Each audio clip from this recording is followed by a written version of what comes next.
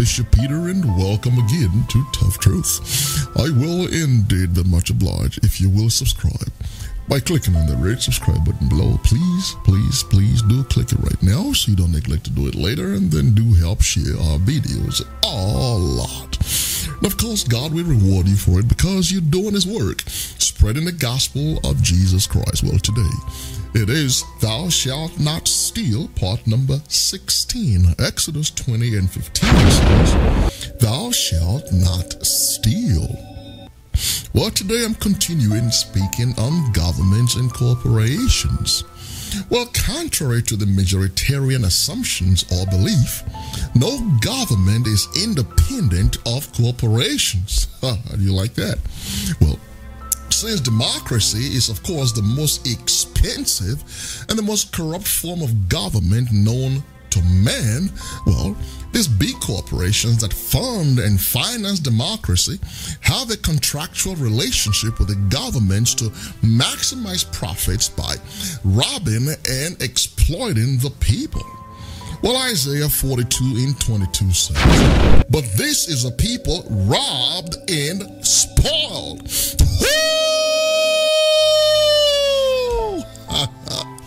There you have it. How do you like it? Well, these big corporations own, control, and manipulate all forms of government, all the different arms of government.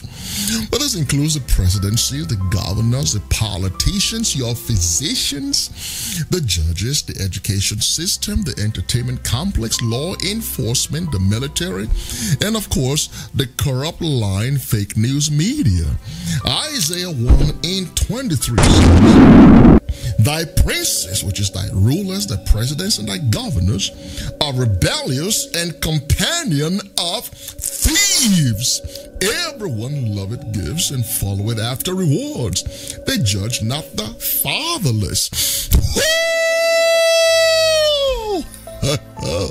Well, there you have it. Everyone is bought and paid for, and they care nothing about you or your family. All they care about is stealing, plundering, and lining up their pockets with money, and they give you a very nice speech, quite soothing too.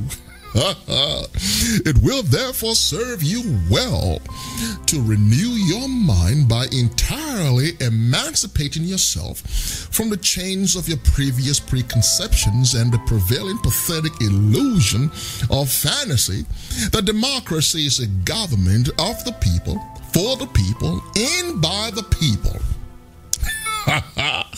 That's quite laughable, when the grim reality is that democracy is a government of corporations, by corporations, and for the corporations.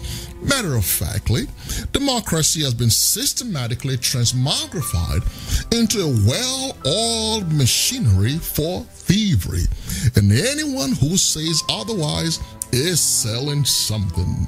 Well, Leviticus 11 and 19 says, Ye shall not steal, neither deal falsely, neither lie one to another.